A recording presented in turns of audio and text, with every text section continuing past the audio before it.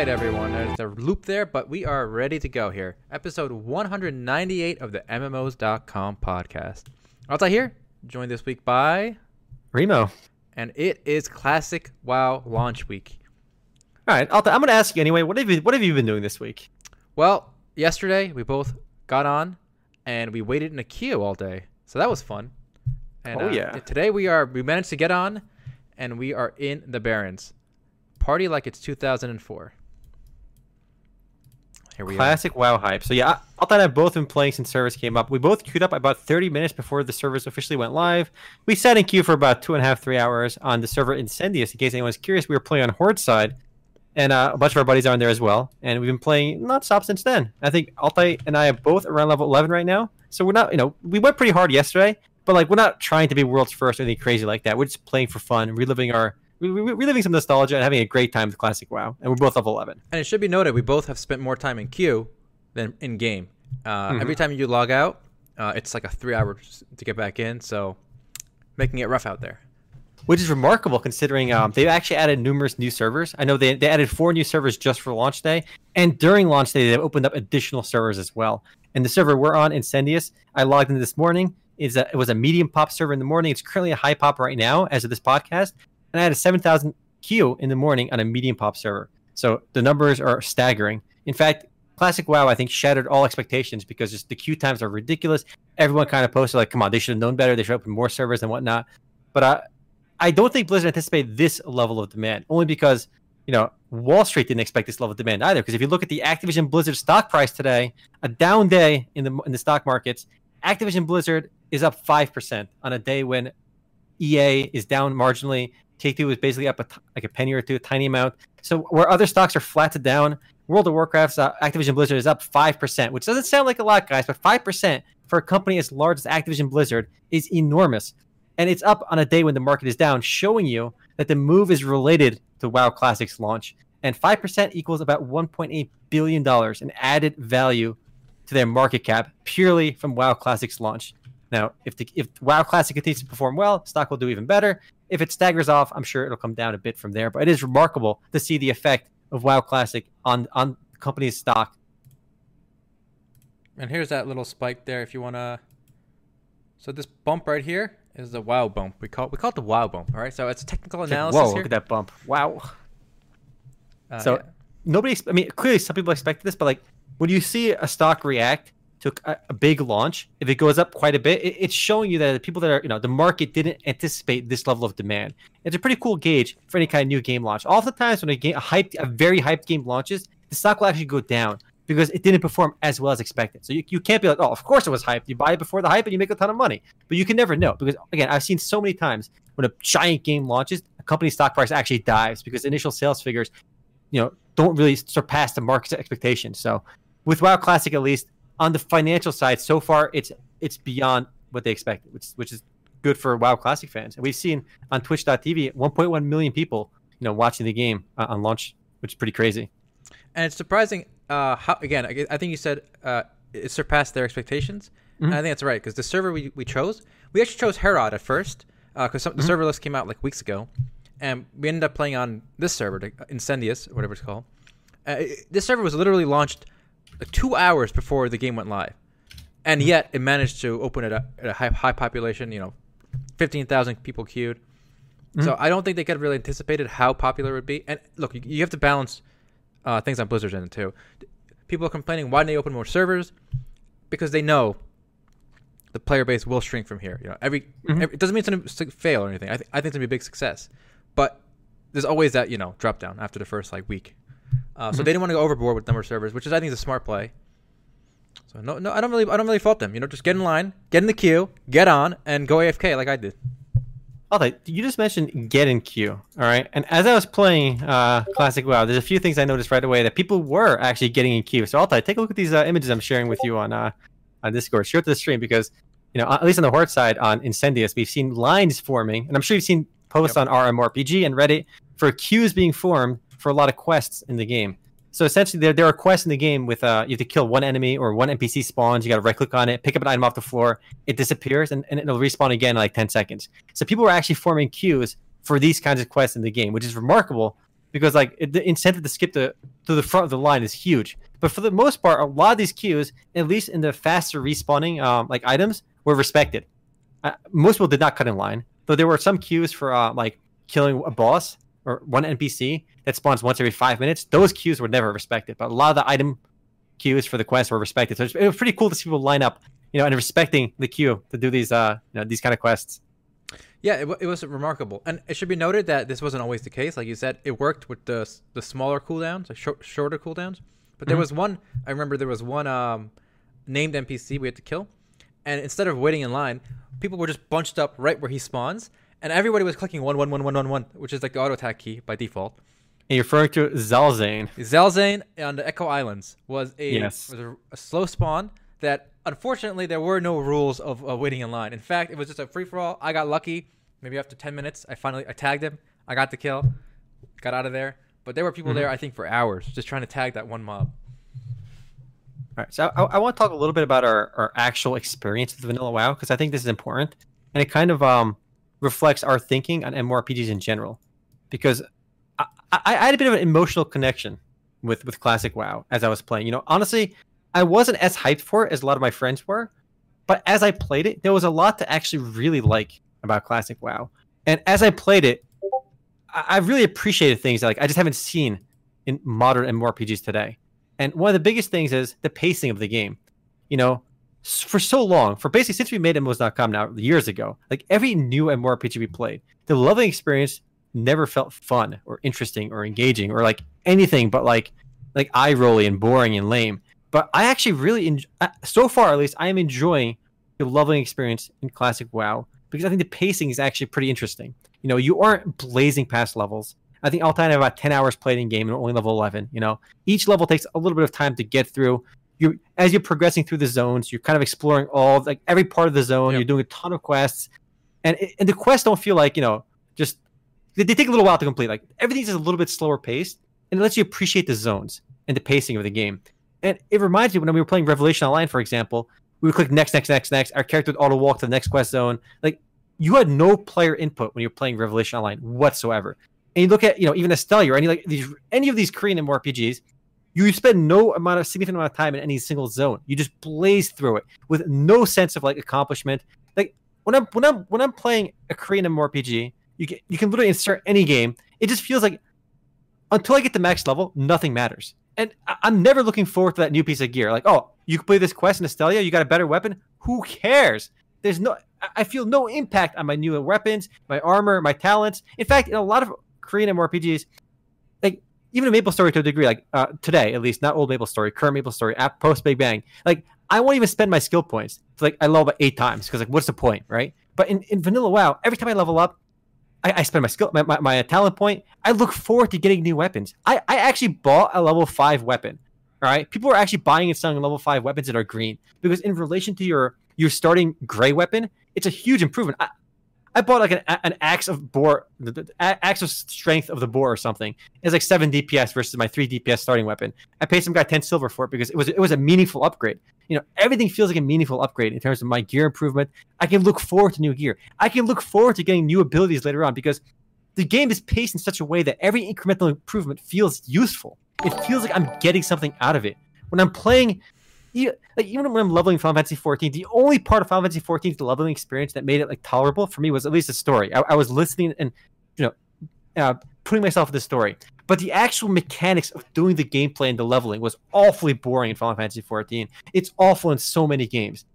And I think the formula for Classic WoW isn't really magical. What makes Classic WoW work for me at least, and I think for Altai as well, he'll correct me if I'm wrong for him, is I think we humans have a natural tick to want to fill up these bars. We want to level up. We want to fill up that bar and get a little bit stronger. That basic formula, right, is perfect. But newer games have ramped up the dopamine levels to an insane level where you're leveling like 5 times every hour. That's insane. You should level up like 10 times an hour. You should have to at least work for it a little bit. Like when you just keep throwing levels at you, and on mobile games, it's even worse. On mobile games, they're just throwing so much shit at you. I don't understand like who that works on. Like when I play a mobile game, I'm only leveling up 10 times an hour, and all these things are flashing in my face. Like, oh, you got this extra rare, super rare, all these weapons. It means nothing. I don't understand. maybe I'm just an old boomer. But like when they throw all this shit at me and I'm getting all these perks, it doesn't mean anything. I have to be drip fed my progression at a reasonable, gentlemanly level, and I think that's what makes Classic WoW work for me, and I think that's why it's doing really well. Yeah, I mean, I agree with. Quite a rant. I agree with everything you said. I think the fact that things go quickly, though, the problem with that is not just information overload, which is a big deal. I agree, but more importantly, I think it doesn't give us a sense of space. You know, we need in our brains, we need to map out a region, right, to appreciate it and to realize where we are. And when you go too quickly and everything is auto walk, you don't know where everything is in relation to everything else. Like that first zone you started in Horde, Durator, right? I know where every cave is now. Like, okay, that one is in the north, this one's in the south. But I'm playing like Revelation or something. I don't know where anything is in relation to the main town. Did I go north? Did I go south? I don't really remember because I clicked the auto move, and it just does it by itself. So I just end up there. I don't know. Am I like north of here? Am I in a different continent? Did I teleport here? I have no clue. Everything is too disconnected. So it's amazing that it's all connected here. You have time to appreciate it and learn it, and it kind of gets embedded in your mind as an actual geographic place rather than just like a name. The pacing is just, I think, remarkable. Again, it just they give you the dopamine in the perfect amounts where you're not overwhelmed. It's just information overload, or they're just trying to throw so much stuff at you. Like again, I look forward to be able to get new weapons and new abilities in World of Warcraft as I'm playing. I never had that feeling when I'm leveling in Revelation or Maple Story or so many other MMORPGs. So Maple Story pre-Big Bang, I did have that feeling. I think the pacing was really good in that game where you look forward to every single level. It's remarkable that like it seems like the MMORPG formula has changed so much where you kind of have those things to look forward to in the late game. Like in Final Fantasy 14, I look forward to getting my item level 475 weapon. You know, I did my resets actually just when the servers came up. I didn't get my weapon, which kind of sucks, but I'm looking forward to getting my weapon. There are things I look forward to in Final Fantasy 14, but I never looked forward to any of that stuff as I leveled. And what I left Asmongold's as I was grinding in Vanilla WoW, I was listening to some Asmongold as well, and he actually made a comment like when he was grinding Murlocs for like hours, he made a comment like, "This is what I really enjoy doing.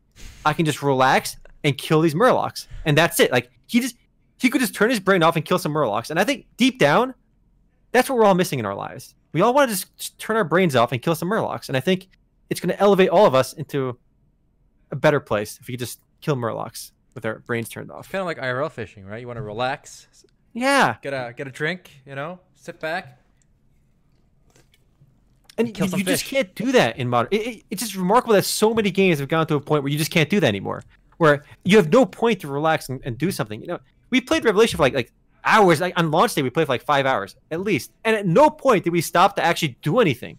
Yeah. You were constantly going from point A to point B to point C, and you were killing these enemies, and none of it felt like it mattered. Every time I got a new piece of gear, I'm like, why not? The game is like, you got gear, auto-equipped. So all my gear was auto-equipped. I felt no level of progression in the game whatsoever.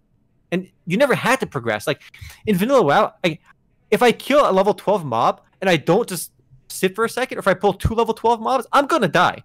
And that's never the case in any other like modern MMORPG, where it's literally face roll tier. And it's not like that. I mean, I'm not saying the grind is difficult in Vanilla WoW. It's not. It just takes a while. But you not be able to pull 2 enemies at once and risking death, it lets you like the fear of death, the possibility of dying when you pull 2 enemies. It makes you want to get that better gear. It makes you want to be stronger. There's nothing in Final Fantasy 14, at least while you're leveling, that makes you like want to get better gear. In fact, when I played 14 to max level, at no point in the story did I stop and like grind better gear, go to the auction house and buy better gear, because it didn't matter. I was wearing the trashiest loot and I wouldn't even bother upgrading it because it didn't matter. And it's like that in any game where you level up very quickly now, which is unfortunately too many MMORPGs. Now all these problems are generally fixed in the late game, but it's just bizarre to me that they made the early experience so brain dead and frustrating, and there's nothing to look forward to. I made one oops when I was playing Classic. Mm-hmm. So I was running through the Barrens, and there was like a camp of monsters that were like, red to me. Like they were like way higher level than me. Like level 17, I'm like level 10. And you know what I did? Mm-hmm. I put on my shield as priest, and I ran right through them, thinking I'd be fine, because they would just go back after 3 seconds, right? Because in retail WoW, that's what happens, right? I can just run through anything as my priest. Like it doesn't matter what level they are. I just run right through the mobs. It's fine. I tried it here. They hit me once. They slowed me down. Then the other 2 hit me once, and I was dead. So... Mm-hmm. Again, you have to navigate the world because there are, obstacles in the way, finally. And I think that's why I think a lot of naysayers are wrong. I think a lot of people in chat and on Reddit and stuff have been saying it's all nostalgia. It's going to all drop away. It's going to be a small part. I think it's gonna be more like old school RuneScape, where this is gonna be equal in size at least to the retail game, if not bigger. If it's bigger, that'd be a huge, huge story because again, it's the whole you think you do but you don't. Now it really just turned to you want to but you can't because of the queues. But like, it is truly amazing. Somebody actually in the chat, Fading Dragon, made a comment which I thought was pretty funny. He says in Final Fantasy 14, I don't even move out of the red, meaning when there's giant red circles on top of him when he's playing the game, he doesn't even bother moving out of them because it doesn't matter. Like, in fact, in Final Fantasy 14, I didn't even realize what the stack markers were, the AoE markers, what they meant. So I would also just not move out of the way for AoE markers because it didn't matter. I could just tank all the AoE hits as a caster. Nothing mattered. So at no point did I even try to get out of the way for those abilities. But WoW, I'm obviously trying to be careful to pull one enemy at a time. And just I'm having fun. I'm having fun leveling. When in so few games, you can actually say that. And I think, the formula for WoW isn't like magical. All they did was get the pacing right, and the UI and the gameplay just feels smooth. The balance and stuff doesn't really matter that much. But what made WoW really successful too early on, I think, is it's the game ran really well. It runs buttery smooth. And when I played it back in beta in like 2004, I remember even back then, when I was playing Ultima Online, I thought the gameplay itself, like the actual like just killing enemies, wasn't really great. But I played Ultima Online, I played EverQuest. It ran way better than EverQuest. But I liked Ultima Online more because there was more stuff to do in the game. But what WoW did really well is it felt really smooth. It felt super fluid. And compare that to like a game like Bless Online or Revelation Online, would just feel unbelievably janky and shit. Any Unreal Engine 3 powered MMORPG just feels like ass. And those little things that just hurt the experience a lot more than you even realize. When you're playing, even if you enjoy the core gameplay of Bless, the game dropping to like 20 FPS all the time, just like it just makes it unplayable in my eyes and like kind of pushes you away from it. WoW just runs buttery smooth, and I think that really helped the game succeed as well early on. It does run smooth. It did run smooth at the time. And I actually want to correct one thing. A lot of people online are saying that classic WoW was difficult. I don't think that's true. I think it requires you to pay attention. Right? That's not to say it's difficult. Anybody can get to 60 in WoW. Anybody can raid in classic WoW because the boss mechanics were way, way, way simpler than what's available today, even in retail or Final Fantasy. There's no, there's no bullet hell mode where you have to dodge these things. It's basically every single boss in Classic is a tank and spank. You just tank and spank and gear check. Yeah, so you just stand there and do one move over and over again. If you're DPS, if you're the tank, you stand there and tank. If you're the healer, you just heal, and that's basically it. Every boss is like that. So the mechanics aren't difficult. The thing is, it just requires you to be present. And a lot of these current games don't even require that. You just click to go to the next quest. You don't have to pay attention at all. You can't die, you can't lose. There's no risk, there's no reward, there's nothing. So until of course you get the late game, and this problem I think is clearly in the early aspect of the game. You played retail WoW as well, right before Classic WoW launched. Yeah. Just while you're killing time, you did some mythic raids as well. Clearly you can die over there. I mean, only what 60 guilds or something cleared. The latest Lady Ashara, Queen Ashara. Ashara, yeah. So clearly that stuff requires, presence of mind and being there. They took all that away from the early experience, whereas Vanilla WoW kind of kept that throughout the entire game. Right, but yeah, so the mythic raids do require. They're challenging. Not everyone can do that. That's I'm not talking about that. I'm talking about the regular gameplay. Again, I don't actually want it to be difficult, right? Because there has to be a balance between popularity and challenge, right? You can't just make a game for the hardcore people. I don't think that works. So you don't have to make the game hard, but just make it so the guy has to pay attention. I don't think it's too much to ask. People are saying, well, there's no market for a difficult game. I think there is a market for a game that just requires you to actually pay attention. Like that's not a very high bar. And it's so much more rewarding. When I get that piece of gear in WoW, when I get a gear upgrade, it feels good. It really does. When I get a gear upgrade in Bless or in Arcade or in so many random games, it doesn't really feel good because I don't need it. I can kill things plenty without it. It just feels like, all right, maybe I can kill a little bit faster, but it doesn't feel good to get a gear upgrade the way it does in Classic. Indeed. Well, so you got kicked off before we got online. And now just to relog, there's a 3-hour queue, right? Yeah, I put my queue screenshot earlier. I'm currently at 7,958 in queue to get onto Incendius. So I think it'll take me at least 2.5 hours from here to get on. You said it'd be a little sooner, but we'll see. Yeah, I hopefully within the week, these kind of queues kind of go away. We'll see. But so what are your long-term predictions for Classic WoW? I'm optimistic. I think we're going to lose some players that are just jumped in for the hype, that because they saw their favorite streamers play, they saw everyone talking about their playing. I think they'll drop off a bit. I think the queues will all be fixed within a week. I think the queues will be largely gone. on except maybe the busiest of the busy servers. I think it'll be successful though. I think there is a market for this, and I think they have a good content schedule in terms of rolling out, Dire Maul, the other, 40-man raids and stuff. There's a good content schedule for it. But I'm curious what they're going to do at the end of vanilla. I mean, are they going to go to the Burning Crusade? Are they going to develop new content? They haven't said anything yet. They said they're going to consult with players and see what the community wants. I'm hoping they go along with the OSRS route, where basically developers will throw suggestions and basically allow players to vote on it and go with what works. That way they consult the players. They give the developers get their own ideas and to see if players approve, and they'll move on from there. So there's a lot of options. There's a lot of places they can take it. I'm optimistic though on Classic WoW being very successful. I mean, I don't know if it'll match retail years from now. Like a year from now, I'm not sure if it'll be the same amount as retail, but I think it's an enormous boost to the game subscribers. And I think for sure we'll get an official update from Blizzard on how well Classic is doing, only because it's doing so well. I don't think Blizzard wants to talk about subscription numbers, but Blizzard wants to brag whenever they can. Any publicly traded company, they love bragging. If Blizzard could say we have X number of players that logged in on day one, they're going to say it because it's going to boost their stock price. And when that happens, their executives get fatter bonuses and their stock is worth more. So any chance a big company can have to release impressive numbers, they will. The only reason they stopped reporting official subscription numbers was the numbers were going down. Nobody wants to talk about numbers going down. They want to talk about numbers going up. So I think because Classic WoW is doing so well, we're going to get some official number, some kind of update on its popularity soon. And I'm looking forward to hearing that. Yeah, and just to finally wrap up there, yesterday the game WoW hit 1.2 million viewers on Twitch, which puts it about equal to the Dota TI peak. And I think the all-time high was like 1.3 for Fortnite. So this was it was a big launch, very successful. People sat through those queues. There definitely is demand here, and personally, I hope they do a fork where they add new content in a different direction. So not even that BC. Would be really cool. I don't even want to see BC. I just want to go a different direction. It can kind of incorporate some stuff from past expansions, but I want a different route, just like OSRS. But we'll see. They're going to consult the community, like you said, and we'll see where people want it to go. That's we'll be playing Classic WoW probably for the rest of the week ourselves, and all our buddies are all playing as well. And I hope to see people watching the stream play as well if they want to. If they haven't decided to play yet, if you do decide to play, hop on Incendius. We're playing on Horde. You can play on either. Play Alliance and Kill Us. That works as well. And that'll be fun. On a sadder note now, so that's a big success for Activision Blizzard. We've had some bad news. We had some casualties on the field of the MMO genre. What happened? Well, Peria Chronicles was finally canceled by Nexon.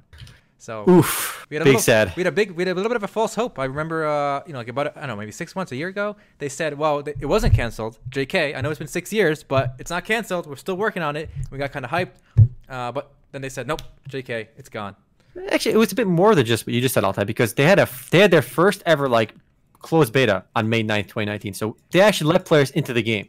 So that went from the game being really hype and interesting and mystical to hey, we're at the point where we're gonna let you guys play the game. And after that announcement, I was kind of hyped for the game too because we finally have something concrete, something playable.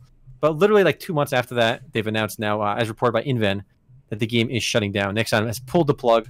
They spent approximately $8.2 million developing the game, and it just didn't meet player expectations, and they just couldn't make it work, which is unfortunate. First of all, 8.2 million over 6 years, I think is really cheap. I'm surprised they're so efficient over there in Korea, but there you go. But what was hyped by this one too is we've talked for a long time. They tried to do something a little bit different. I mean, if you looked at their original discussion of what Peria Chronicles was, in an interview they said Peria Chronicles compares itself to Minecraft, and more so than anything else because they pushed player-created content, whether it's instances and structures and stuff. So other players are creating the content in the game, and they were still calling it an MMORPG. So it was an MMORPG more akin to Minecraft than a traditional MMORPG, which sounds really cool because, again, they're doing something different with MMORPGs, not just another theme park nonsense. So that's what got us really excited and what made us follow Peria Chronicles for years now. But despite all that, it's donezo. It's dead. Rest in pepperoni. A few people are asking why this happened, why now. The best answer I have for that is Nexon tried to sell itself a few months ago. We covered it here. But no, they actually couldn't find a buyer, which is surprising. At least a buyer willing to pay the price they wanted. So they decided not to sell themselves at a lower price. And instead now they're kind of consolidating studios. And I suspect there's going to be more heads to roll. So I don't think this will be the first project canceled, either in development or even a live service. I think there's going to be more casualties at Nexon. Plus, I mean, they tried to make something ambitious, and when players tried it, the feedback they got was not what they expected. So people just didn't like the game as well. I mean, if they could make a game that people like, I don't think the game would have been canceled. But the studio behind it, I think, was a little too ambitious for their own capabilities. They just couldn't make the vision they wanted. and what they created clearly didn't match with their vision, and that's why the game they pulled the plug on it. I mean, if there was any kind of chance of success here, they would have kept making it, but the game is done. So just wild speculation here. No, we have no concrete facts, just nonsense here. Omar, do you think any other live games by Nexon in the West are under threat? Like Maple Story 2. Sure. I say Maple Story 2 is under threat here. Not yet. It is clearly underperforming. I'll give you that. I mean, I don't think they're going to pull the plug on it just yet, but it definitely didn't meet their expectations. And we've seen Rise of Icarus on the Nexon launcher. It got moved over to it's getting moved from Nexon over to Valve. Yep. Which if you know, Valve is like some global publisher. I think they're affiliated with Nexon. I think Nexon might own a piece of them or something. But they basically take all the reject games and they relaunch them. They're almost like the modern day newer version of Suba Games, but with a little bit more modern games. They published Atlantica, which was once published directly through Nexon themselves, and even Combat Arms. They published Combat Arms, Atlantica, and now they're gonna be publishing Rise of Icarus as well. So all these old Nexon games, along with a few other oddballs. Luminary Rise of the Gunzu was like a 2005 old as fuck game. They're publishing as well. So here's some stats for Maple Story 2. We got this is only the Steam numbers again. The game is available on their own launcher, so it's not totally accurate. Mm-hmm. But we have an all-time peak of 42,000, and now we're down to 660. Yeah, not good. And it's not an old game. It hasn't been up for even a year on Steam yet. Mm-hmm. So there's a quick downfall here. I got one for you, Altai. Vindictus, I think, is on the chopping block. Really? Yeah. I think the player-based numbers are not good. Not in the West. Look at the player. If you look at Steam charts, obviously, again, not perfect comparison because Vindictus is available through Nexon's own launcher. On Steam charts, it averages 236 players online. But here's the thing: it was never big on Steam. If you look at the all-time peak, peaked at 3,000. That's not. So it's only down what 90%. I mean, look at Maple Story 2. That's down like like 99%. I think Mabinogi as well. I mean, I think Mabinogi's got a very core audience that's very loyal to the game. That they spend a lot of money in the game. And the average revenue per Mabinogi user is quite high because it is a unique game and it's got a very loyal, hardcore player base. But the player base numbers themselves are not high. It's a unique game, so those are my two estimates: Mabinogi and Vindictus. I think Vindictus will probably get axed first here in the West. I think so that's a good contrast. So you're betting your horse on Vindictus. My horse is Maple Story 2, and we'll see how it goes. I think they still see some kind of there's a possibility for a turnaround there. I don't think they've given up on Maple Story 2 yet. We shall see. Mm-hmm. Honestly, that's a good point. One more thing. I don't know why Nexon is even in the West. Nexon's all their games here have been a disaster for the most part for the company, except Maple Story 1. Even with Maple Story 1, Nexon America has been losing money every single year since they got established.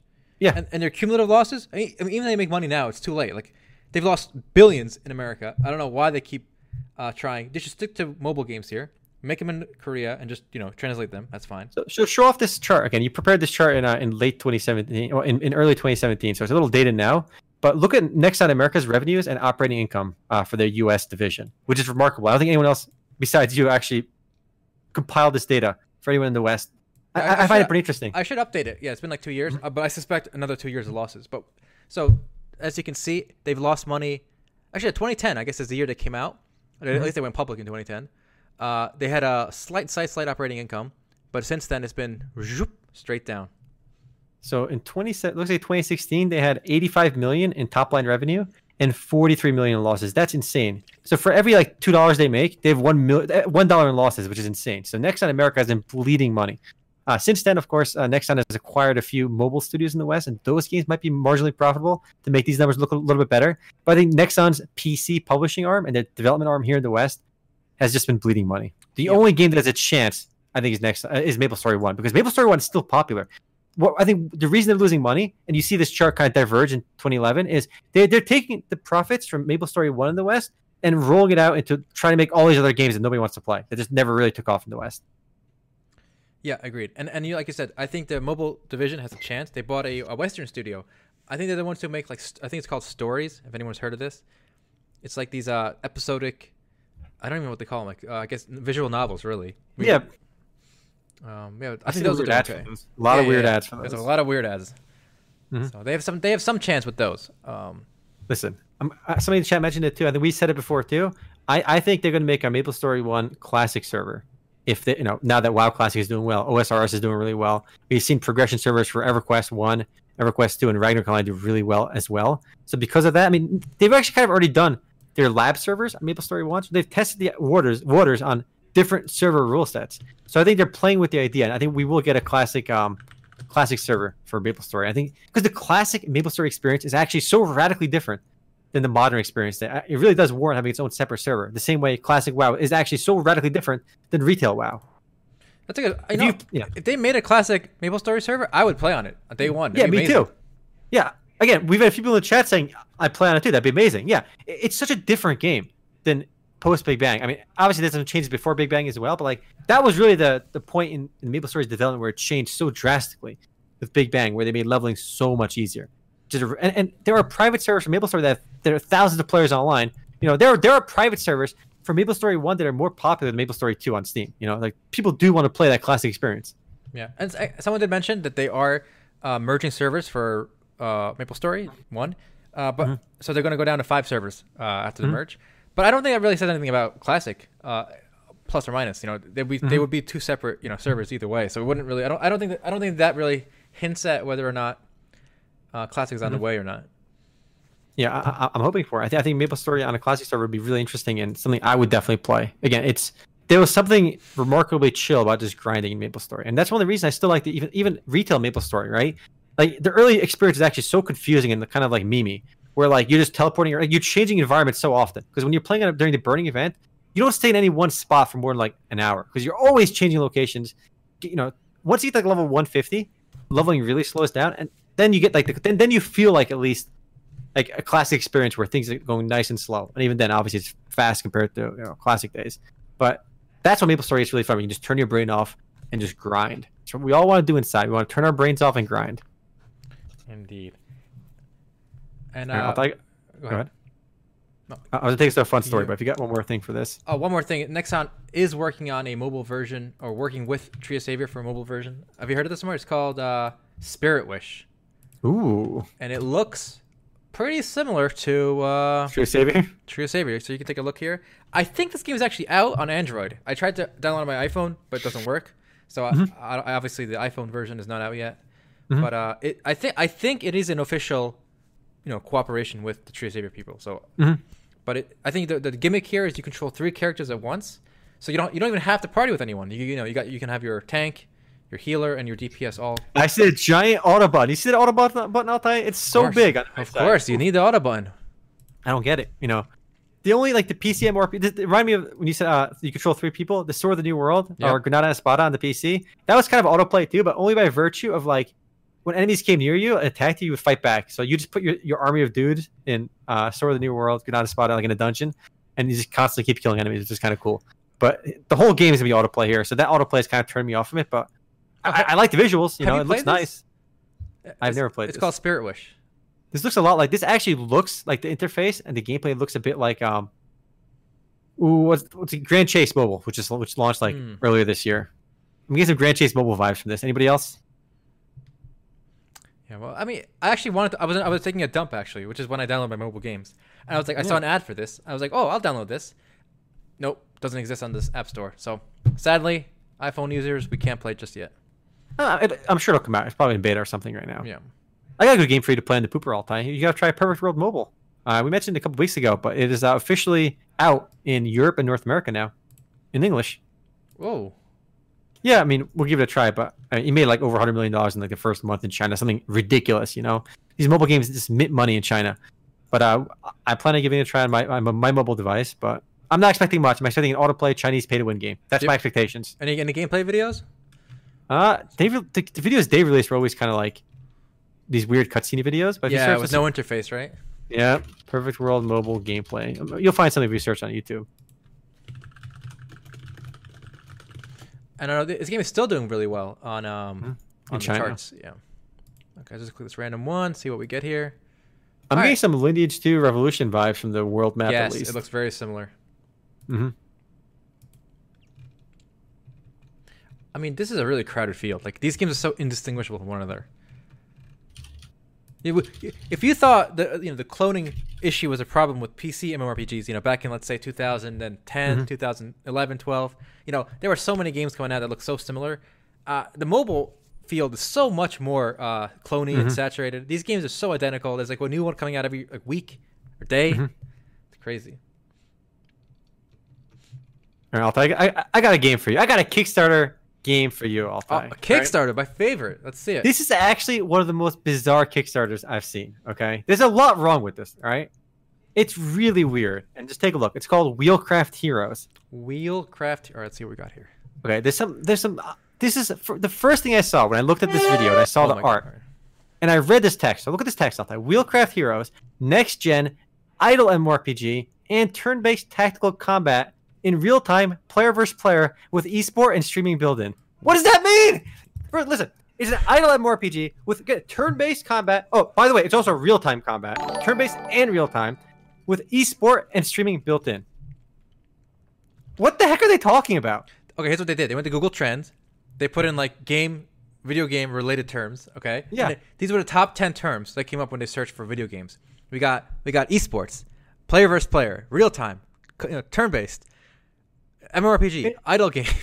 This is a scam. I'm calling it right now because look at this gameplay. Look at this video, right? First of all, like, are you getting Neopets vibes? Look at like 35 seconds. You see this wheel spinning, and you Neopets. I'm getting like fourth grade. Some Chinese spyware nonsense autoplay games. Art. Yeah, like, this is like some project for like a fourth grader.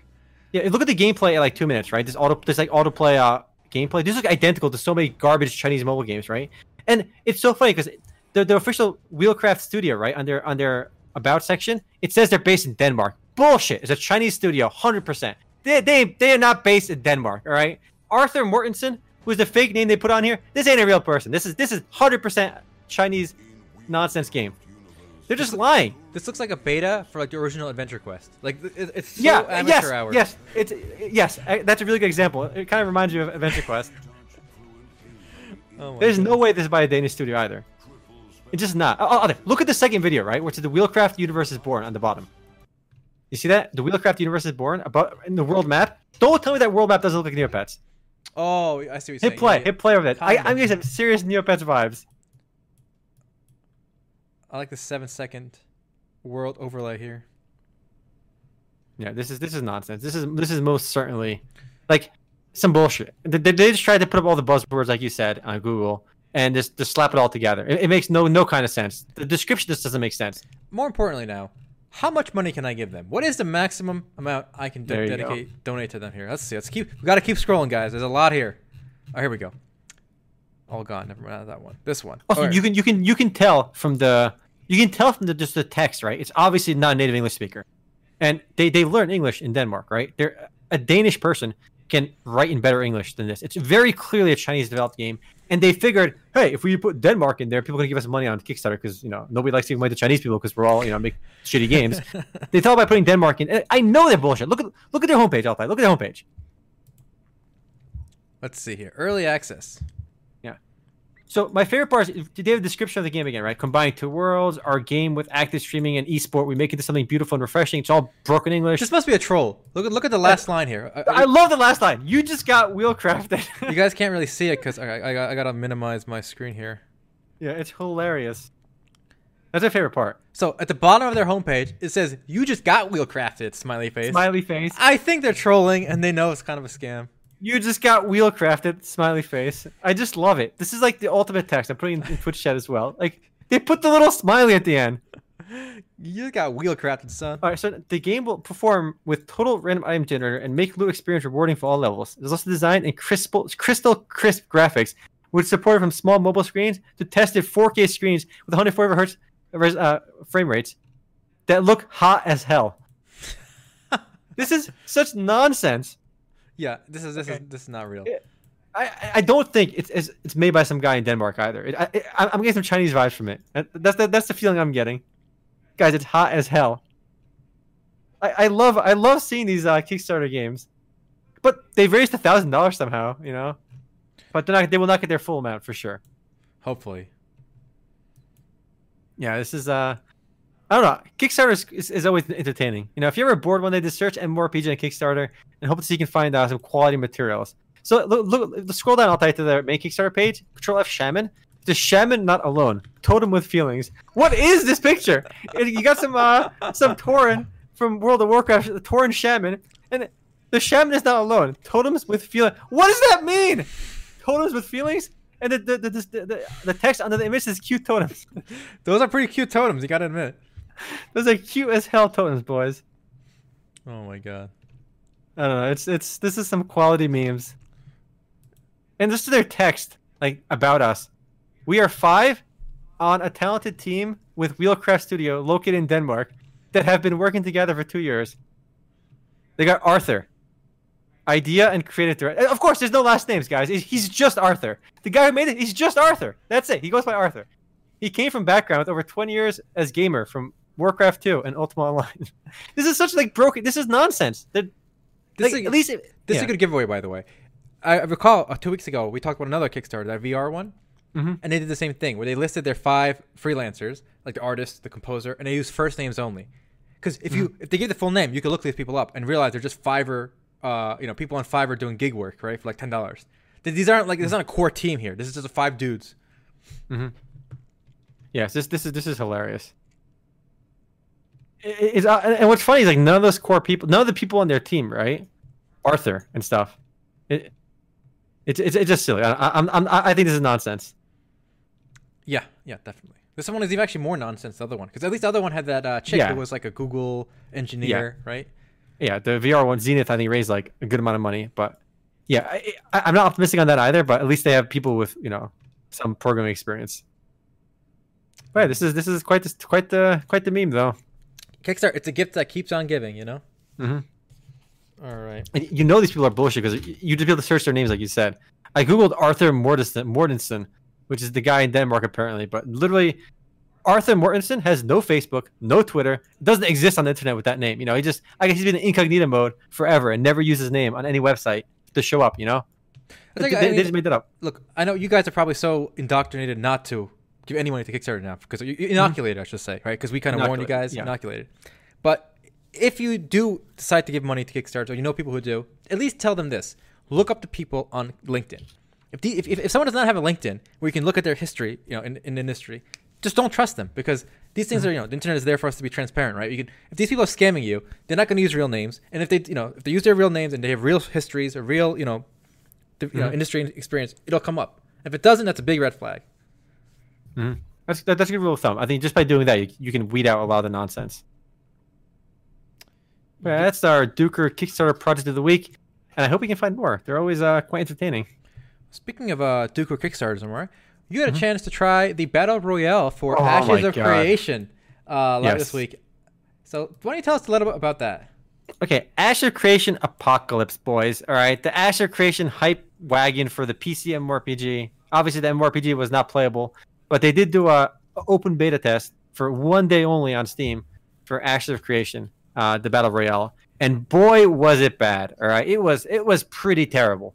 In fact, after we played Ashes of Creation Apocalypse, and I thought it was awful, we played Nine Dragons Kung Fu Arena, some like dead Korean MMORPG, Korean Battle Royale game, which was also pretty terrible. But I had more fun playing Nine Dragons Kung Fu Arena than I had playing Ashes of Creation. One, the game just ran like ass. All right, the sweet Unreal Engine just didn't run well. It just felt like really laggy.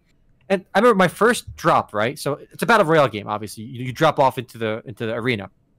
There's this giant, this 8-story building. I land on the roof, right, of the building, and you land on the roof. You look around, and there's no way to get off the roof. They didn't put stairs on the roof of the building to get down, and you just jump down. You jump down, and you land on the floor with 1 HP because you can't dive and fall down, but you get to 1 HP. And I walked around. I found some guy who one-shot me because I was at 1 HP because I had to jump off the goddamn roof. And I'm playing with like 3 other friends, and like, oh, same thing happened to me, bro. I had to jump off this goddamn roof, and I'm at 1 HP. But the core combat doesn't feel rewarding at all. Because it's basically like a kind of like a medieval battle royale game where you find swords, spears, magic. I mean, the concept of doing a battle royale game with spells and magic is kind of cool, but it's executed so poorly. There's actually another battle royale game trying to do what they're doing with the whole medieval combat with magic, which is actually pretty awesome. I forgot what it's called though now. They've been doing a few beta tests, and it runs way better, but the name is escaping me right now. But it's just a really, really poorly executed battle royale game. It's just a bad battle royale game. In fact, it's so bad that when they first released Astro Creation Apocalypse on their own website, there was no 24-hour limit. The game was running forever. You could play whenever you want. But very quickly, people stopped playing it, and you couldn't find matches anymore because everyone stopped playing because it was garbage. Nobody wants to play a garbage battle royale game. So they realized, oh shit, no one's playing our game. What do? Let's take it down. So they took it down, and they said, oh, we're going to work on it some more, right? And then they meant to work on it while it was live, but nobody was playing it when it was live. So they took it down, and they started. And they only opened up the servers like once every few weeks on a certain weekend. That way, players can look forward to and maybe fill up the servers on that one day. And that's the reason, guys, they made the Steam version available for only one day. Because if they left it running for 3 days, nobody's gonna play that garbage. Like everyone's gonna play. I played like 5 rounds and I quit because like why would I hurt myself by playing this? It was so bad. The UI is ugly. The game runs like ass. It's just awful, unplayable game. And I hope the MMORPG, if it ever comes out, is nothing like the Battle Royale. If the MMORPG plays, just even the gameplay like the Battle Royale, it's 100% dead on arrival. I'd rather play PUBG. Of course, I'd rather play any other battle. There's this Chinese scam Battle Royale game I'd rather play. And I know it's stealing my data. I'd rather play that than play actually, it's funny you mentioned stealing your data because I think the main reason of doing this whole one-day beta for the Apocalypse version was to harvest emails. Like I made an account for the first time with Astro Creation, and it requires it's on Steam, but it still requires an account with them. So I gave them an email address, and I think they're going to use that now to say, look how many registered people we have as interested in our game. Ooh, when they go to investors, when they go to other studios and partners, they're going to say, look, we have X number of people signed up interested to play our game, like 1 million people. So I think they're releasing this the emails are valuable for them. Yeah, I think they're just releasing this to harvest emails. It's so obviously like the game is. They know the game is awful, and that's the reason they only let players play it for one day. And they actually had a very coordinated effort by their zealots to leave positive reviews on the actual page themselves. So if you look at the Astro Creation Apocalypse page on Steam, a lot of people are saying, "Oh, I am like a." They have like a program. What's it called? On the Steam reviews themselves, people admit that they're part of like the beta program. Oh yeah, I forgot. Yeah, they're like ambassadors for the game, and they all leave positive reviews. So all the positive reviews came from people that were like invested in the game, where they already given them lots of money. But the game was just not good. And I can't find the Steam. There we go. Steam page. Can you find the game on Steam anymore, Altai? No. Did they remove the game off Steam? That's funny. Let's see. Wait. I'm pretty sure the game is off Steam now. Like I can't find the Steam store page for it. You're right. This is the website. It's down. Yeah, they took the game off. The Steam page is not even there anymore. Okay, this whole Steam launch, 1 day Steam launch, is continuing their process. Nobody wants to play this game for more than a day. It's that bad. It's actually atrocious. Fortunately, it's free to play, so at least they're not taking your money that way. Well, they got my email, my fake email. They got your email, not my real one. Honestly, it left an even worse taste in my mouth for the PC MMORPG. I mean, the MMORPG has some cool ambitions, but by releasing this nonsense, what's remarkable is they thought the developers behind Apocalypse, they thought they had something here. They put a monetization system in the game already. You could see the cash shop in the 1 day open beta. They thought they had something there worth monetizing, but it's not. It's awful. No one's going to spend money in that game.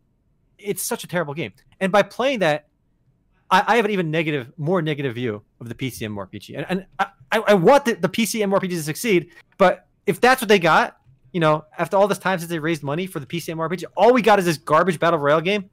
Astro Creation is dead on arrival. It's done, though. I'm not hopeful, but I gave them more hope than I gave Chronicles of Illyria and a few of the other ones, only because they raised so much money. I will say it's still early days for them, though. Remember, Astro Creation came after their Kickstarter came after things like Chronicles of Illyria and Crowfall and Camelot Unchained. So, to be fair to them, they're still they still have 2 years of run rate to catch up in time to Chronicles of Illyria, which by the way is still dead in water. Chronicles of Illyria has nothing, not even a battle royale. I mean, Canaris, why are they spending resource on this battle royale than their actual MMO? I mean, I discussed this earlier. It seems to our speculation is they realize, what the hell did we promise? We can't make this MMORPG. This is impossible. We promised so much. We got to pivot. What can we do? What are the kids into these days? Oh, battle royale games, Fortnite. Fuck yeah, let's do that. And they just made it. They whipped together battle royale, and they're hoping it succeeds. They're hoping the battle royale game that they put together kind of does well, and they can focus on that instead. Because I don't think the MMORPG is going to happen. It should be noted that that's not actually a bad strat, if in principle, if the game was good. Because if you notice, guys, Fortnite was actually announced in 2011 or 10 or something. And then for the first 5-6 years of its development, it was actually a team survival, like tower defense kind of game, where zombies attack the 4 players working together, and then it kind of languished in that alpha state for years with no progress, no interest. You know, it was kind of dead in water. And then I guess somebody at Epic had a bright idea to just copy PUBG, and then all of a sudden it became the biggest game in the world. So I actually don't blame these companies for trying this. Astro Creation, I mean, why not try to pivot from MMORPG to Battle Royale? But here's the problem: it has to be good. It has to be a good game. You know, Fortnite was good. It was fluid. It was smooth, especially compared to PUBG. Whereas Astro Creation is releasing the shittiest Battle Royale ever, right? And then it's bad. I'm curious. Anybody in the chat play it? Because like when I say it's bad, it is bad. Like I enjoy playing bad games. I did not enjoy playing Astro Creation. Like I like janky, silly, ridiculous games. I actually wrote my brother and some friends to play Nine Dragons Kung Fu Arena, some bullshit Korean battle royale game that nobody plays. I had more fun with that than I had with Astro Creation, Apocalypse. Yeah, I'm curious what other people's takes are, because I mean, I don't want to be the only one who doesn't like it here. So yeah, I want to show you the Steam reviews, because if you took out the Steam reviews that said right at the start, I am an ambassador or part of the Zealot program for Astro Creation, blah blah blah, this game is amazing. If you took out those guys and look at the other reviews, everyone's like, this is terrible. This was not like a unique opinion by me. It has some pretty strong dislikes on Steam outside of the hardcore Zealots. And they took down the Steam page. Yeah, that is weird. I mean, that is weird. Mm-hmm. I didn't expect this. The Steam page was up last time I checked, but now it's down. And it's remarkable to me that a lot of people are still like defending the studio, Intrepid Studios. It just seems like they could do no wrong. I mean, I think if you were looking forward to playing an MMORPG, this Battle Royale game is a slap on the face. I mean, it's taking away the people working on the Battle Royale game are not working on the game that they raised money from Kickstarter for. So I think you're right to be upset about it. I'm not saying the company can't do that. I mean, once you give them the money, it's their money. I mean, Intrepid Studios is perfectly, legally in the right to do whatever they want with their money and work whatever game they want. But as a customer, you do have a right to feel upset or feel scammed. Yeah, stay away from these Kickstarter games, boys. We've been warning you guys about, Chronicles of Lyria, Astro Creation, Star Citizen for quite a long time. Indeed. I actually I have another story about BioWare, actually. Mm-hmm. Kind of in the same depressing vein here of dashed hopes, perhaps. BioWare had 2 big people leave this week, or the last 2 weeks. The head guy for Anthem, lead producer for Anthem, left, and so did the Dragon Age senior producer. They both left the company, and this kind of leaves, I think, BioWare in a really bad, precarious state. Anthem is a disaster, total dumpster fire.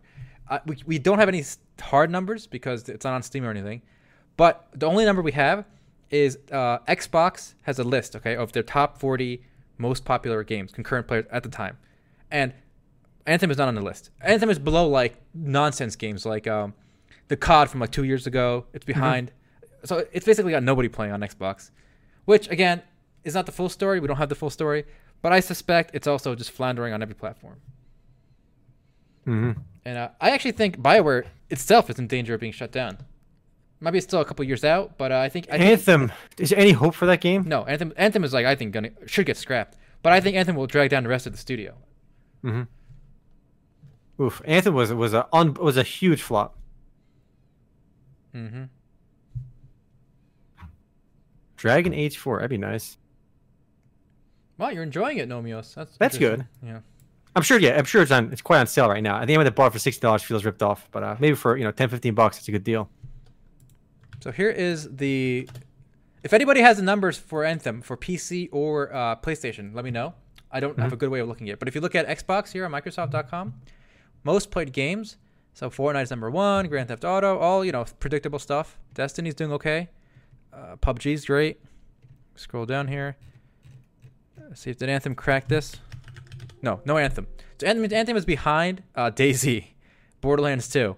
It's behind Halo, the Master Chief Collection. It's behind Call of Duty. Okay, there are less people playing Anthem on Xbox than Call of Duty Black Ops 2, which is an Xbox 360 game. That is impressive. Yeah. That is impressive. All right, let's turn our attention to another MMORPG doing some interesting things. We have a new buy-to-play server for ArcheAge Unchained. Have you heard of it? Yes. There was a big announcement. They teased it for a bit, Mm-hmm. and now it is coming out, kind of similar to the classic stuff, right? Yeah, not classic, but it is interesting that they took an existing game. I mean, Arcade already has its current free to play server up to date. They have a progression server going, and now there's a kind of a third iteration of the game, a third server for the game, and they're launching as a buy to play server where you can where there's a fixed cap on everyone has the same cap of 5,000 labor points and the same amount of labor point regeneration, and you can't pay for more. And one of the biggest criticisms for Arcade since launch was the ability to pay for extra labor points and stuff and pay for advantages. And they're promising that this new buy to play server won't have any of that stuff, and the cash out will be purely cosmetic and non gameplay altering stuff. And in principle, it sounds really cool because that was and has always been one of the biggest criticisms for Arcade. And I'm curious what the pricing will be for Arcade Unchained. See if there's people come back and play it now. We don't have any kind of pricing or release information yet. We know it's coming later this fall. I think it'll do well. I think there's a lot of people. Somehow this game still has a lot of pent up demand. I see people talking about it. Mm-hmm. I never actually got into Arcade. I mean, I played it when it first came out a little bit in beta with you, but we never really got invested in it. Oh no! People are saying it's not Trion, it's GameAgo. Trion is owned by GameAgo. Yeah. So there is no distinction between Trion and GameAgo. It's the same company. All right. So they try to pull a switcheroo on you. They're hoping you don't really notice. Trion as a company, it's the same company. It's the same. It's the same folks. It's not like they fired everybody. They're keeping some of the. Yeah. They kept some people. So it's generally the same kind of people. They're pulling a bit of a switcheroo. Trying to kind of better image. I mean, also, I don't think it's fair to say, they could still run this server well. Even if the Trion folks completely screwed up the free-to-play version of Arcade, if the business model is different for Unchained, they could still run it well, So I'm not going to say, it's permanently cursed and plagued to be a failure because those guys are associated with it, It's a rebranding thing. It's run by GameAgo. I imagine a lot of the same guys that worked on the Trion are moved over to GameAgo and are still running it. We don't know the pricing yet. They haven't announced what it is yet. It should be launching sometime this fall, so in the next month or two, and we'll find out probably the next couple weeks. It'll be coexisting with the free-to-play version as well as the progression version, which is still running. And this version will be buy to play. You cannot transfer certain characters into the server. It's a whole new experience. You got to start over from scratch. And I think a lot of people will give it a try. Again, non-pay-to-win Arcade sounds good, but it's always everyone's worried that in the back of their mind they're gonna tweak the cash shop, once the money dries up to be more pay to win. Good points, then, Exalis. If they would have went full sub, maybe would have been playing it. I do think the subscription model, players don't like paying subscriptions in general, but the most hardcore players I think prefer subscription because when you pay a subscription, you generally have a good idea. From all the other subscription-based MMORPGs, there's an expectation that they can keep making money off you. When you have a buy-to-play game where everyone buys the game up front, it's very hard to get a revenue stream that continues in perpetuity. You make all your money up front, and then the money dries up. What do? People aren't really buying skins like crazy or cosmetics. At that point, you're tempted to go for pay to win stuff in the cash up to get more revenue somehow. But when you have a subscription, you keep funding the game's development forever. Basically, there's an incentive to keep the game going. The incentive is to keep making the game good. Incentives change when there's no more money coming in. If there's no more money coming in, you got to make more money. Like if you're a developer at Arcade Unchained and you have a buy-to-play model, if you add all this cool new content and you're not charging for it, what's the point? You get nothing out of it. You want to make more money. So the subscription model, I think, makes a lot more sense for a lot of these games. Buy-to-play, I think, has some serious issues, unless you can keep selling new DLCs or new expansion. I agree. It should be $15 a month. But if they had a server that's maybe like $5 a month, I think a lot of games, could benefit from that.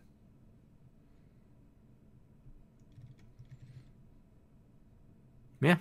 It's Arcade Unchained, boys. Well, it's a game I'm looking forward to playing, but it might be a while until I actually play it. And that is Orcs Must Die 3 or more. Did you hear about this? I thought the Orcs Must Die studio got shut down or something. It basically would have got shut down. They had no money left. But you know who saved them? Google Stadia. Really? Google just came and said, listen, we like your games. Make it a timed exclusive on Stadia, and we'll just fund it. Wow. So that's what's happening. So people in the comments here are going kind of crazy with Loco about, it's Google Stadia. I'm never going to play it now. But relax. First of all, it's a timed exclusive, so it will come out on non-Stadia stuff.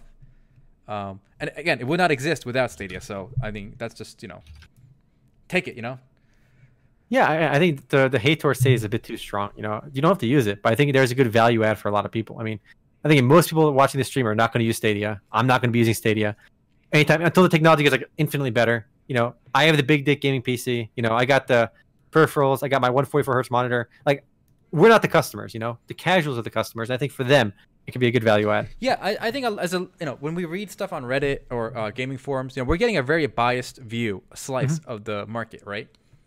I think Google Stadia will do well, and if Stadia itself by Google is not the success story, some company that does all streaming like this will be the way forward. Just talking about yesterday, we're talking to somebody I think you went to high school with, right? And basically they were a console player for years, and they recently came back to PC, mainly by WoW and stuff. And these people, one of the big things that could keep them away from PC gaming is the investment, right? It costs thousands of dollars to buy a decent PC with the monitor, the keyboard, the mouse, the mic, the headset, and it's a big commitment. It's a big investment, and I think a lot of people just aren't making that investment. They got Canaris has a RTX on. Omar, you have an RTX. Yep. We are not the customer for something like Stadia. Yeah, I think it's gonna be good for gaming in general. Yes. Not for us, guys. We don't have to use it, but to bring more people to gaming. So it'd be a net positive. Also, it should be noted that I think it's going to be much better for the companies. I think the companies want everyone on streaming because it's going to allow them to control the ping. Imagine everyone's input was the same. It's just normal, standardized. It's going to allow them to control the money. So there'll be less hackers. There'll be less piracy. It would stop hacking, which would be amazing. Because you won't be able to interact with the game files if they're all hosted remotely elsewhere. It would fix the hacking issue. And I think for FPS games, that'd be a godsend. But the problem is FPS games are the most reliant on the least input lag. They're very twitchy. Every little millisecond counts. But eliminating the hacking would be such a big deal too, because FPS games, even CS:GO is on the high end, has so many hackers. There've been like surveys on like how many players got in Global Elite end up getting banned after like a couple of weeks. Just a staggering amount of hackers in FPS games. Well, okay. I actually think it'd be good for ping too, especially so imagine in the future when CS:GO, if you want to play ranked, it's only through streaming. You're not local. Because what they could do is they could pick a ping like 150, let's say, right, or 100, whatever. That's a bit high. 100. Let's say 100 or 80 or something. Okay. Let's say your ping is 80 to the server, but it's 100. Is the default. What they'll do is they'll just loop you in a circle to make you 100 too, right? Yeah, they could. That's possible. So they could actually make it fair, where literally everyone playing is playing at 100 ping. You could be right next to the server. You still at 100 ping because it just loops you. Equalizing the ping would be kind of cool. Yeah. So ping equalization is a big deal. Even at the competitive end, if you have like 20 ping to the server and someone you playing against has 100, that's a big difference. I think the biggest thing though is eliminating hackers. Yeah. In a lot of games, whether hackers can ruin the experience for a lot of people, and you'll know when you play on Stadia or a streaming service that part is controlled.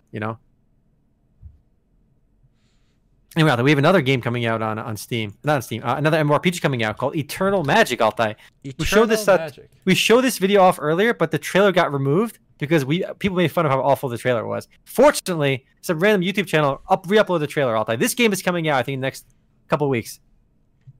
Open that volume, listen to that quality voice acting for Eternal Magic. Who is hype for this no-name game? The lands of Terrasia, until the balance was disrupted. You showed me this, right, with the Eastern European guy's accent. And unkind ambitions. This looks like a beta from WoW. Shadow.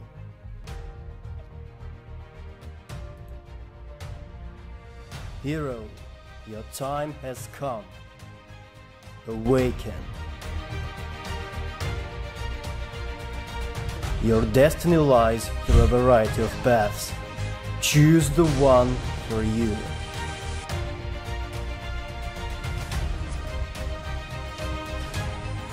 Crush the enemies on your own, or force the hordes kneel before your squad. Triumph in PvP battles. Tame the most cute creatures and settle in a dream mansion. Prevent the cataclysm. The future of Terrasia depends on you. Damn. I am hyped. Prevent cataclysm. It's a Russian game, Altai. Are you hype? Oh, I'm super hyped. I think it's like East European. I don't think it's Russian. Yeah. But it's honestly, Like, real talk, I'm hyped to play it. And I bet you anything it's going to be better than Astro Creation Apocalypse, all right? I'm going to have more fun playing Eternal Magic than I will playing Astro Creation Apocalypse. It exists, so it has that going for it.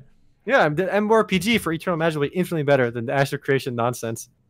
Oh, you missed our rant earlier about Astro Creation, but that game, that Battle Royale was awful. Bunny Lollies, I'm all in. So this is they felt embarrassed by this trailer. They took it down and they put a better one up. So the new trailer is, I think, the same exact like gameplay stuff, but it's voice acted better. So they got like somebody that's like not off Fiverr for $5. They paid a real voice actor, and it's quite a bit better. But I prefer this version. You know, this looks like a Fisher Price World of Warcraft. Yeah, definitely. They're not even hiding it. They even use the same words like, you know, Horde, cataclysm, horde. Mm-hmm. They just dropped all the WoW terms. Yeah, they don't know why like WoW is successful, but so they wanted to use the same terminology, so maybe like they'll get a piece of that action. Yeah, I'm hyped to make it. I'm hyped to do a first look video for Eternal Magic, boys. It's happening. All right. Nice. We'll get that OG first look experience as soon as this bad boy comes out. Speaking of new games, there's actually another version of Ragnarok coming out. Another version. More Ragnarok. Another Ragnarok. Is it mobile? It's actually going to be multi-platform. It's an HTML version. It's called Assault! Ragnarok. Assault! So here's some graphics, gameplay here. And it kind of looks Fisher Pricey, honestly. Another Fisher Price. Is it developed by the same people? It's being developed by a Chinese studio. Oh, so yeah. you know, Gravity is just whoring itself. Gravity is just like completely slutted out. All right, they made a good game back in the day, and since then they've been licensing the name Ragnarok to literally anyone. You want a piece of that booty? They'll give it to you. All right, they just completely hoed themselves out. Where there's like 15 Chinese studios working on Ragnarok spinoffs now because Gravity just completely hoed themselves out. Yeah, there's not much about it yet, but there you go. Another. Yet another. This looks totally like mobile though, browser based. Somebody said it looks HTML5. It looks kind of like that. It is HTML5. Yeah. Mm-hmm. Let's see what else. Well, there's an RTX trailer for Minecraft. Did you see that? No. I got another graphical one. Yeah, this is an official trailer by NVIDIA, and they're showing off Minecraft with RTX off and on. So let's see if we can skip this guy talking. Whoa, look at that, guys. Look at that Minecraft. Whoa. Minecraft is kind of a big deal, all right? So this is off. Oh, it's kind of a big difference if this is real. So if you look at this, off and on. Wow. Whoa. Salty, do you remember what I said my queue was at the start of this podcast? You said it was 3 hours, you said it would take? Well, I forget. I said it would take 3 hours. Did they give you a number?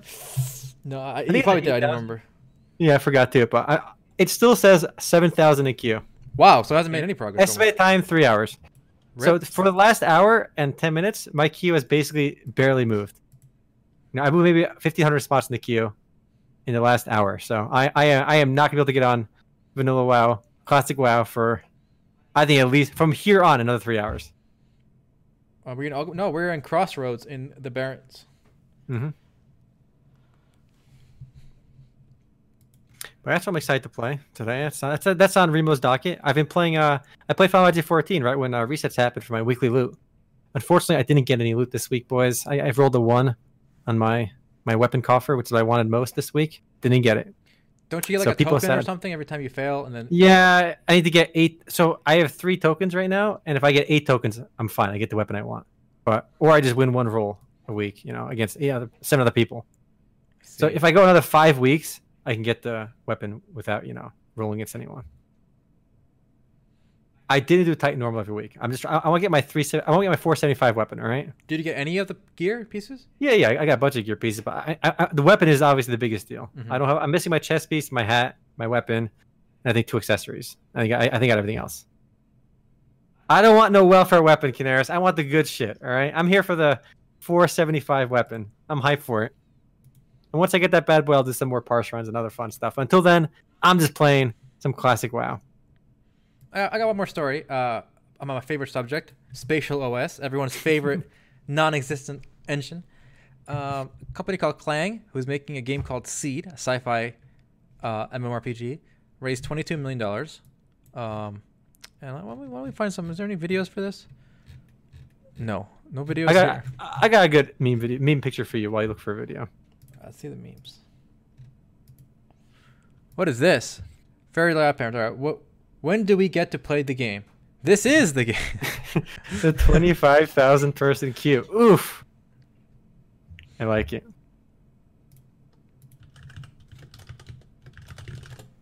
Spatial OS should have its own segment. Poor Spatial OS. One day, maybe something will happen. Poor SoftBank, the big Japanese conglomerate, invested like $300 million into Spatial OS like a couple of years ago. That money is all wasted. It's all gone. What a disaster. So here we go. This is some gameplay, guys, for Seed.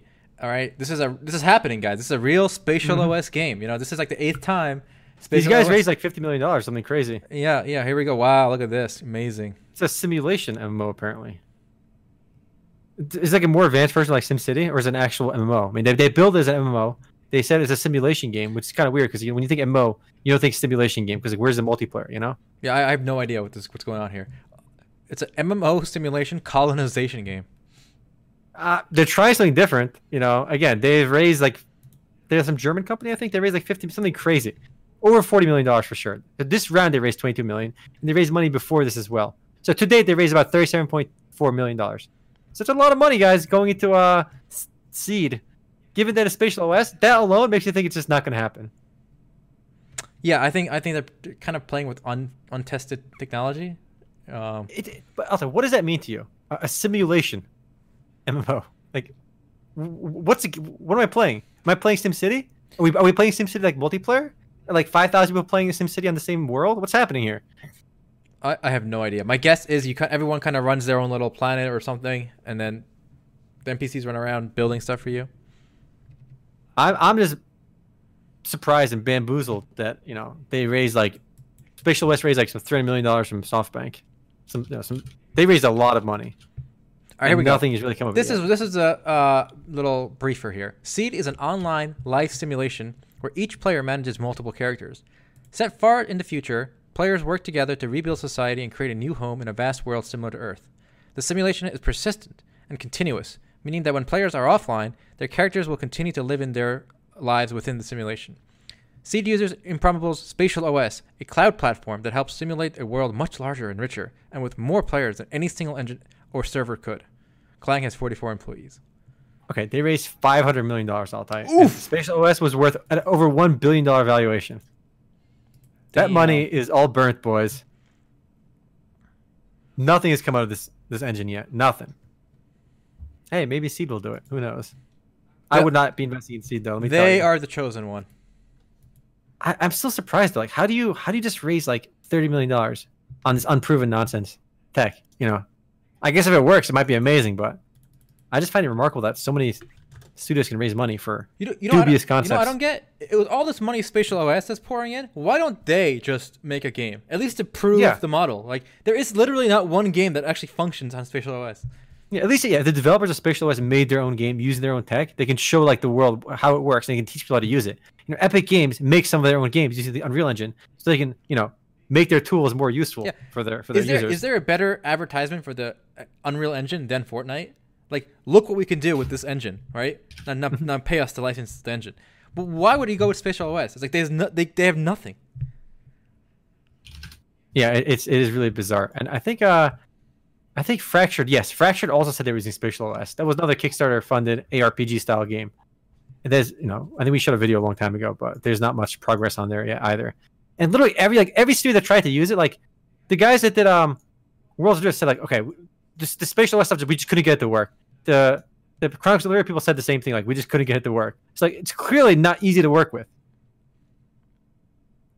Yeah, definitely.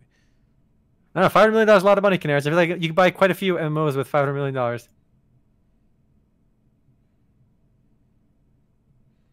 I don't think you can claim. Because here's the difference. Isaiah 12. When the Wright brothers said they could fly, people didn't believe them. They didn't. They went and proved it. But we've seen a dozen games that said they're going to change the world using Spatial OS, and every single one has flopped, across the board.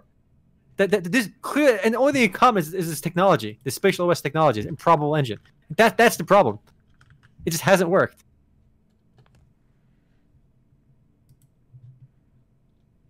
They raised 502 million buccarinos. The guys that make Spatial OS. Still amazed that what's Star Citizen up to these days? Star Citizen fundraising. It's always good to look at. Are they up to over 200 million yet? Yeah, I don't know why maybe it's the post. 233. My bad. They're quite a bit over. Yeah, we should be post game for this. We're gonna go with the post game, and we're gonna trash on Spatial OS a little more. So thanks for watching, guys, and stay tuned. Take care for YouTube.